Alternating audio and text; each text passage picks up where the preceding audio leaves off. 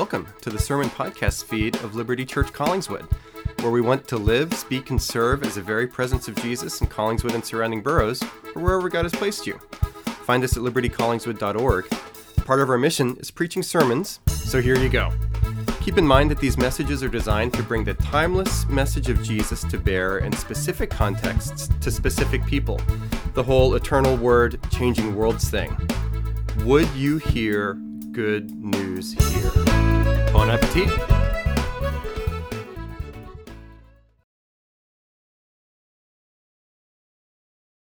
We are now addressed by the living Lord through his living word.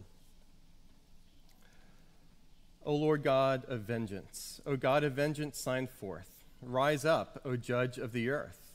Repay to the proud what they deserve. O Lord, how long shall the wicked exult? They pour out their arrogant words. All the evildoers boast. They crush your people, O Lord, and afflict your heritage. They kill the widow and the sojourner, and murder the fatherless. And they say, the Lord does not see, the God of Jacob does not perceive. Understand, O dullest of people. Fools, when will you be wise? He who planted the ear, does he not hear? He who formed the eye, does he not see? He who disciplines the nations, does he not rebuke? He who teaches man knowledge, the Lord, knows the thoughts of man, that they are but a breath.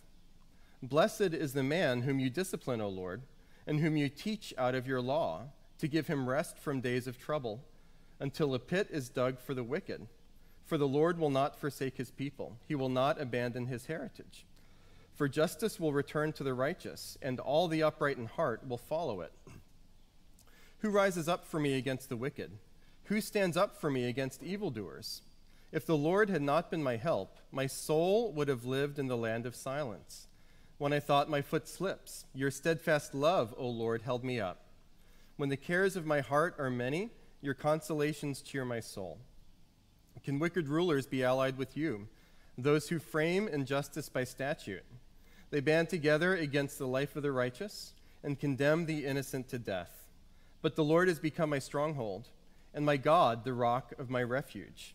He will bring back on them their iniquity and wipe them out for their wickedness. The Lord our God will wipe them out. Friends, this is the word of the Lord. Thanks be to God. Let's take a moment to pray.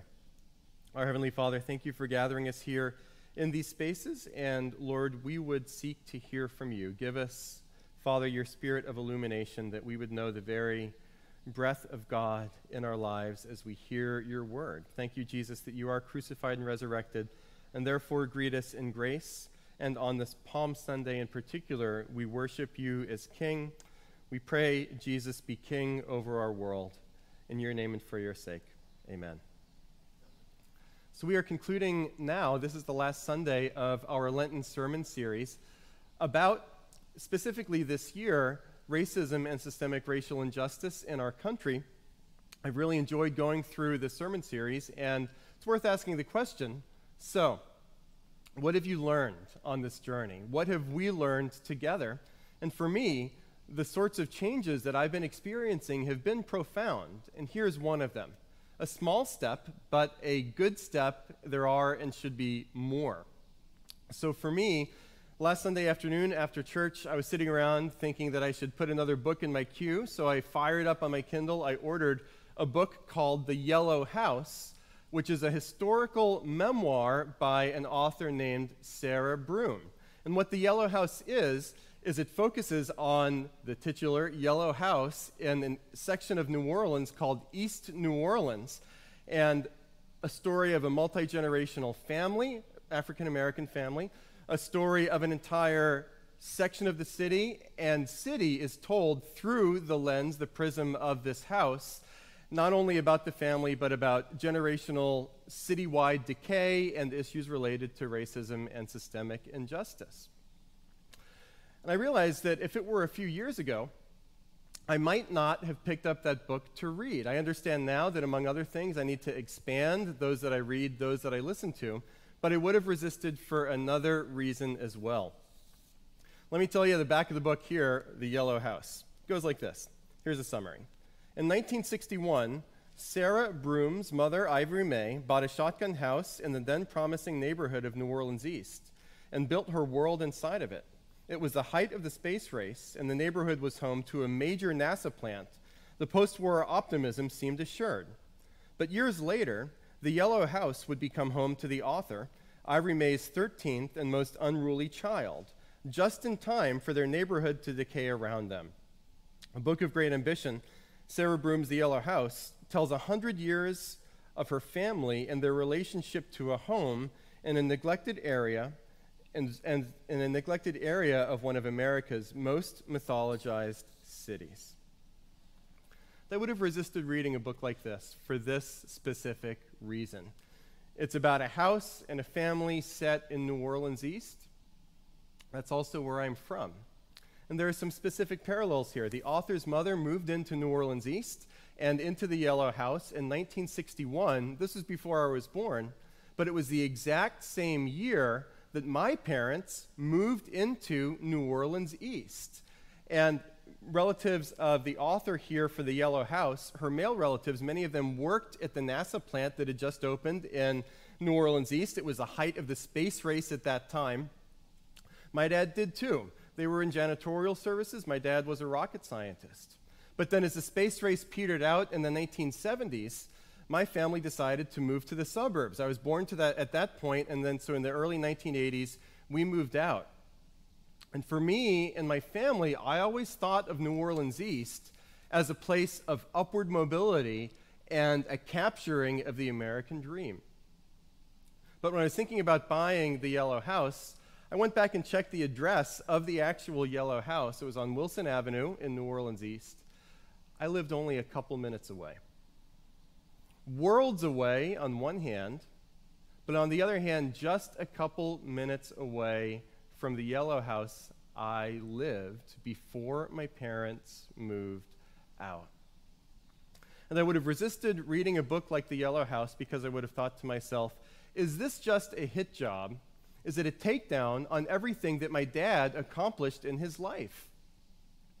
I talked about my dad at the beginning of the sermon series as somebody that is my hero because he accomplished so much in his life. Is this a takedown? But as I've journeyed through this season of Lent, I realized that a book like The Yellow House, no, it's not a takedown. It doesn't detract from anything that my family did, that my dad accomplished. But at the same time, there is more to the story. There is more for me to grow. There are more things that I can and should lament. And here, as we finish up this Lenten season of reflection and repentance, specifically this time around about racism and systemic injustice, let's not leave Lent here. We're going to be asking people at Liberty Collingswood to take a step of consecration this Maundy, Thursday related to these things. Don't treat that as a final project to say, okay, now we're done, don't have to worry about it anymore. But frankly, flip side of the coin, there's part of me that says, at least for a while, I want to be done talking and thinking about these things because they've been so heavy. And this Lenten season, because the subjects are so heavy and our environment is so incredibly politically charged, these have been some of the hardest sermons that I've ever written. And I just want to break. But in that same breath, and I've said this on the podcast too, I understand that my saying I want to break from talking about these things itself betokens some privilege, because as a majority culture person, as a majority culture Christian, I have the freedom to engage and disengage from these conversations whenever I want. But then on the other hand, minority brothers and sisters don't have that luxury because of the color of their skin. But I understand too, if you're a minority culture person, you may want to disengage from the conversation for a related reason to the inequalities of this conversation. Maybe you're just burnt out. And I haven't heard specifically here at Liberty Collingswood this season, but as I read and listen, I understand that it's fairly common to be the case that if you're a person of color and you're invited into these conversations, you're already exhausted, you're already angry, you're already pretty burnt out, but you take a deep breath, you come back to the table and say, okay, I will talk about these deep feelings of pain and shame and anger again. You work at it, You build up some trust, but then maybe something happens. And there's a turn at that table, in that conversation, a chill. Something happens. You feel like you get shut down. And so you say, never again. I don't want to talk about these things anymore. But we can think of it this way. And Christians will say that Christmas really is year-round. How about Lent too? It's a liturgical season here in the church around the world and throughout the ages, but let's allow Lent to linger this year as we continue to ponder, as we continue to change, as we continue to try to grow. And so 2 parts from here for the rest of the sermon. Let's talk about lingering in lament, about racism and systemic injustice once more, and then also where lament leads. And I understand that when we have these conversations, where as we linger and lament here, we can be filled with either resentment on one hand or resignation on the other hand. Whether you're a majority person or a minority person, these conversations can be difficult. Maybe we feel things like apathy. Maybe we feel things like, I'm just done, I don't want to talk about it anymore, defeatism. Maybe we feel anger. Maybe we feel the polarization coming upon us once again. So many different things that we're feeling. And if we're feeling those things, let's fall back once again to lament and treat it as a renewable resource. Even when we feel like we're angry and we're done and we don't have anything more to give, let's ask for the Holy Spirit at least to lament. God, give us that grace. And one of our conversation partners throughout this Lenten season was a book by a man named Mark Vroegop, Weep With Me, How Lament Opens a Door to Racial Reconciliation in the Churches. And Vroegop takes Psalms through a certain step-by-step process, saying there are 4 main components, and we're going to talk about those 4 main components of lament one more time through Psalm 94. Let's keep lamenting, and lament involves things like turning to God, complaining, and asking and trusting. Turning to God, complaining, asking, and trusting. Let's turn to God. Beginning of the psalm. O Lord God of vengeance, O God of vengeance, shine forth. Rise up, O judge of the earth. The psalmist here, in this psalm, the ancient hymn book of the Israelites, the Psalter, is turning to God. That's in all of our bitterness and sorrow, the place where we should turn. And we see here that we specifically are turning in Psalm 94 to a God of vengeance. Also at the end of the psalm, verse 23, He will bring back on them, the wicked, their iniquity and wipe them out for their wickedness. The Lord our God will wipe them out. And I get that certain aspects of secular culture will simply say, yeah, we're going to cancel that. We don't want anything about a God of vengeance anymore.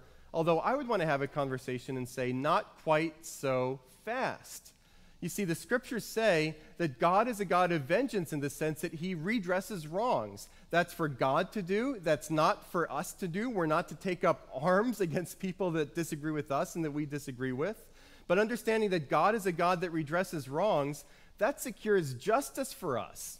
And if we think that we're over a God that redresses wrongs, maybe we are coming from a place of privilege ourselves. The end of verse 2 in Psalm 94, Rise up, O judge of the earth, and repay to the proud what they deserve.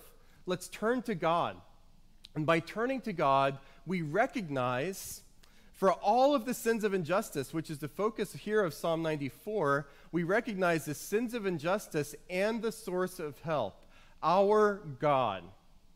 The living Lord is sovereign over systems. Numerous times this sermon series I've quoted Psalm 94:20. Here it is again in the context of the entire psalm. Can wicked rulers be allied with you, those who frame injustice by statute? They band together against the life of the righteous and condemn the innocent to death. Those that frame injustice by statute, that's systemic injustice. God recognizes those things and is sovereign over them in a true and rich and deep and beautiful way.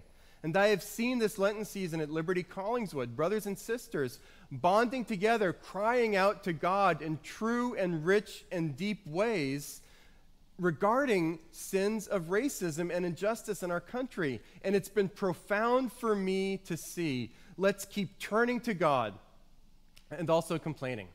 God keeps it real. As we complain, we are able to name things that we should name and complain to God. Verse 3, O Lord, how long shall the wicked exult? They pour out their arrogant words. All the evildoers boast. They kill the widow and the sojourner and murder the fatherless. And they say, the Lord does not see, the God of Jacob does not perceive. The alternative about complaining to God, maybe we're just despairing, maybe we're in denial. But even if we feel deep outrage on occasion, we are able to complain to God about these things. Thank you so much, those of you who joined us last Saturday for a workshop about cultural proficiency and racial reconciliation there. And we're going to, I forgot to give the announcements. I'll give the announcements after the sermon. Stay tuned for them. They're going to be great. We're winging it here on Sunday morning at Liberty Collingswood right now.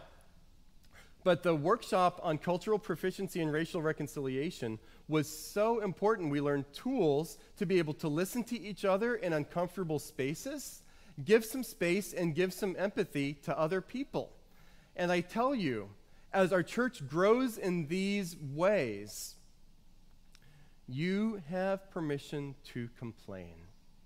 Before each other and before God, we have permission to complain. Let's complain together to God, but let's not stay there in our complaint. Let's ask God. So there's a step of complaining, but then we move forward and also we ask. Boldly. Sue God for it, as Steve Huber said at the Network Sunday earlier this year. Verse 9. He who planted the ear, does he not hear? He who formed the eye, does he not see?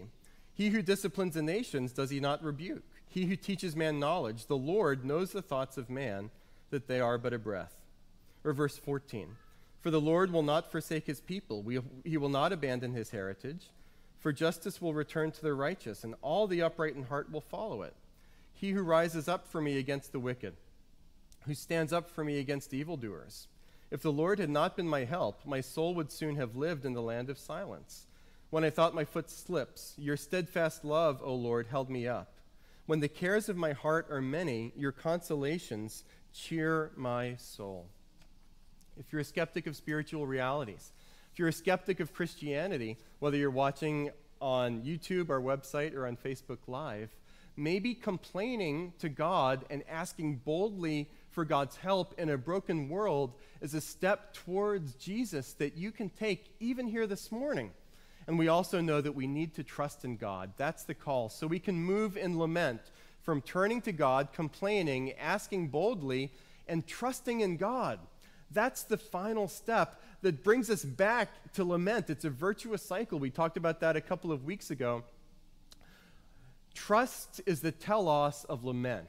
A great old ancient Greek word telos means the culminating through line where it's all going. As we lament the brokenness of our world, we would seek to take steps to trusting in God and say at the end of the day, God, you have got this. I am trusting in you for change. And if you've been joining us on this journey throughout Lent, maybe that trusting step is you trusting in Jesus. Jesus is the one, that rock of refuge in the language of verse 22. That's where the trust comes in this psalm. But the Lord has become my stronghold and my God, the rock of my refuge. The telos of all of the scriptures, that culminating climax, is Jesus crucified and resurrected, where the rock of our refuge is also the stone that is shattered. The rock that died on the cross, Jesus, paying the penalty for our sins and rising again and conquering of them, so that any and all, no matter who you are, no matter where you've been, can come to Jesus for the forgiveness of sins and find new life in him by grace and grace alone, taking that step of trust. Maybe for others of you, taking that step of trust is simply saying, God, I offer this broken world to you. Please take it. So where are you on this journey? Do you need to take steps of turning to God? Do you need to take steps of complaining? Do you need to take steps of asking?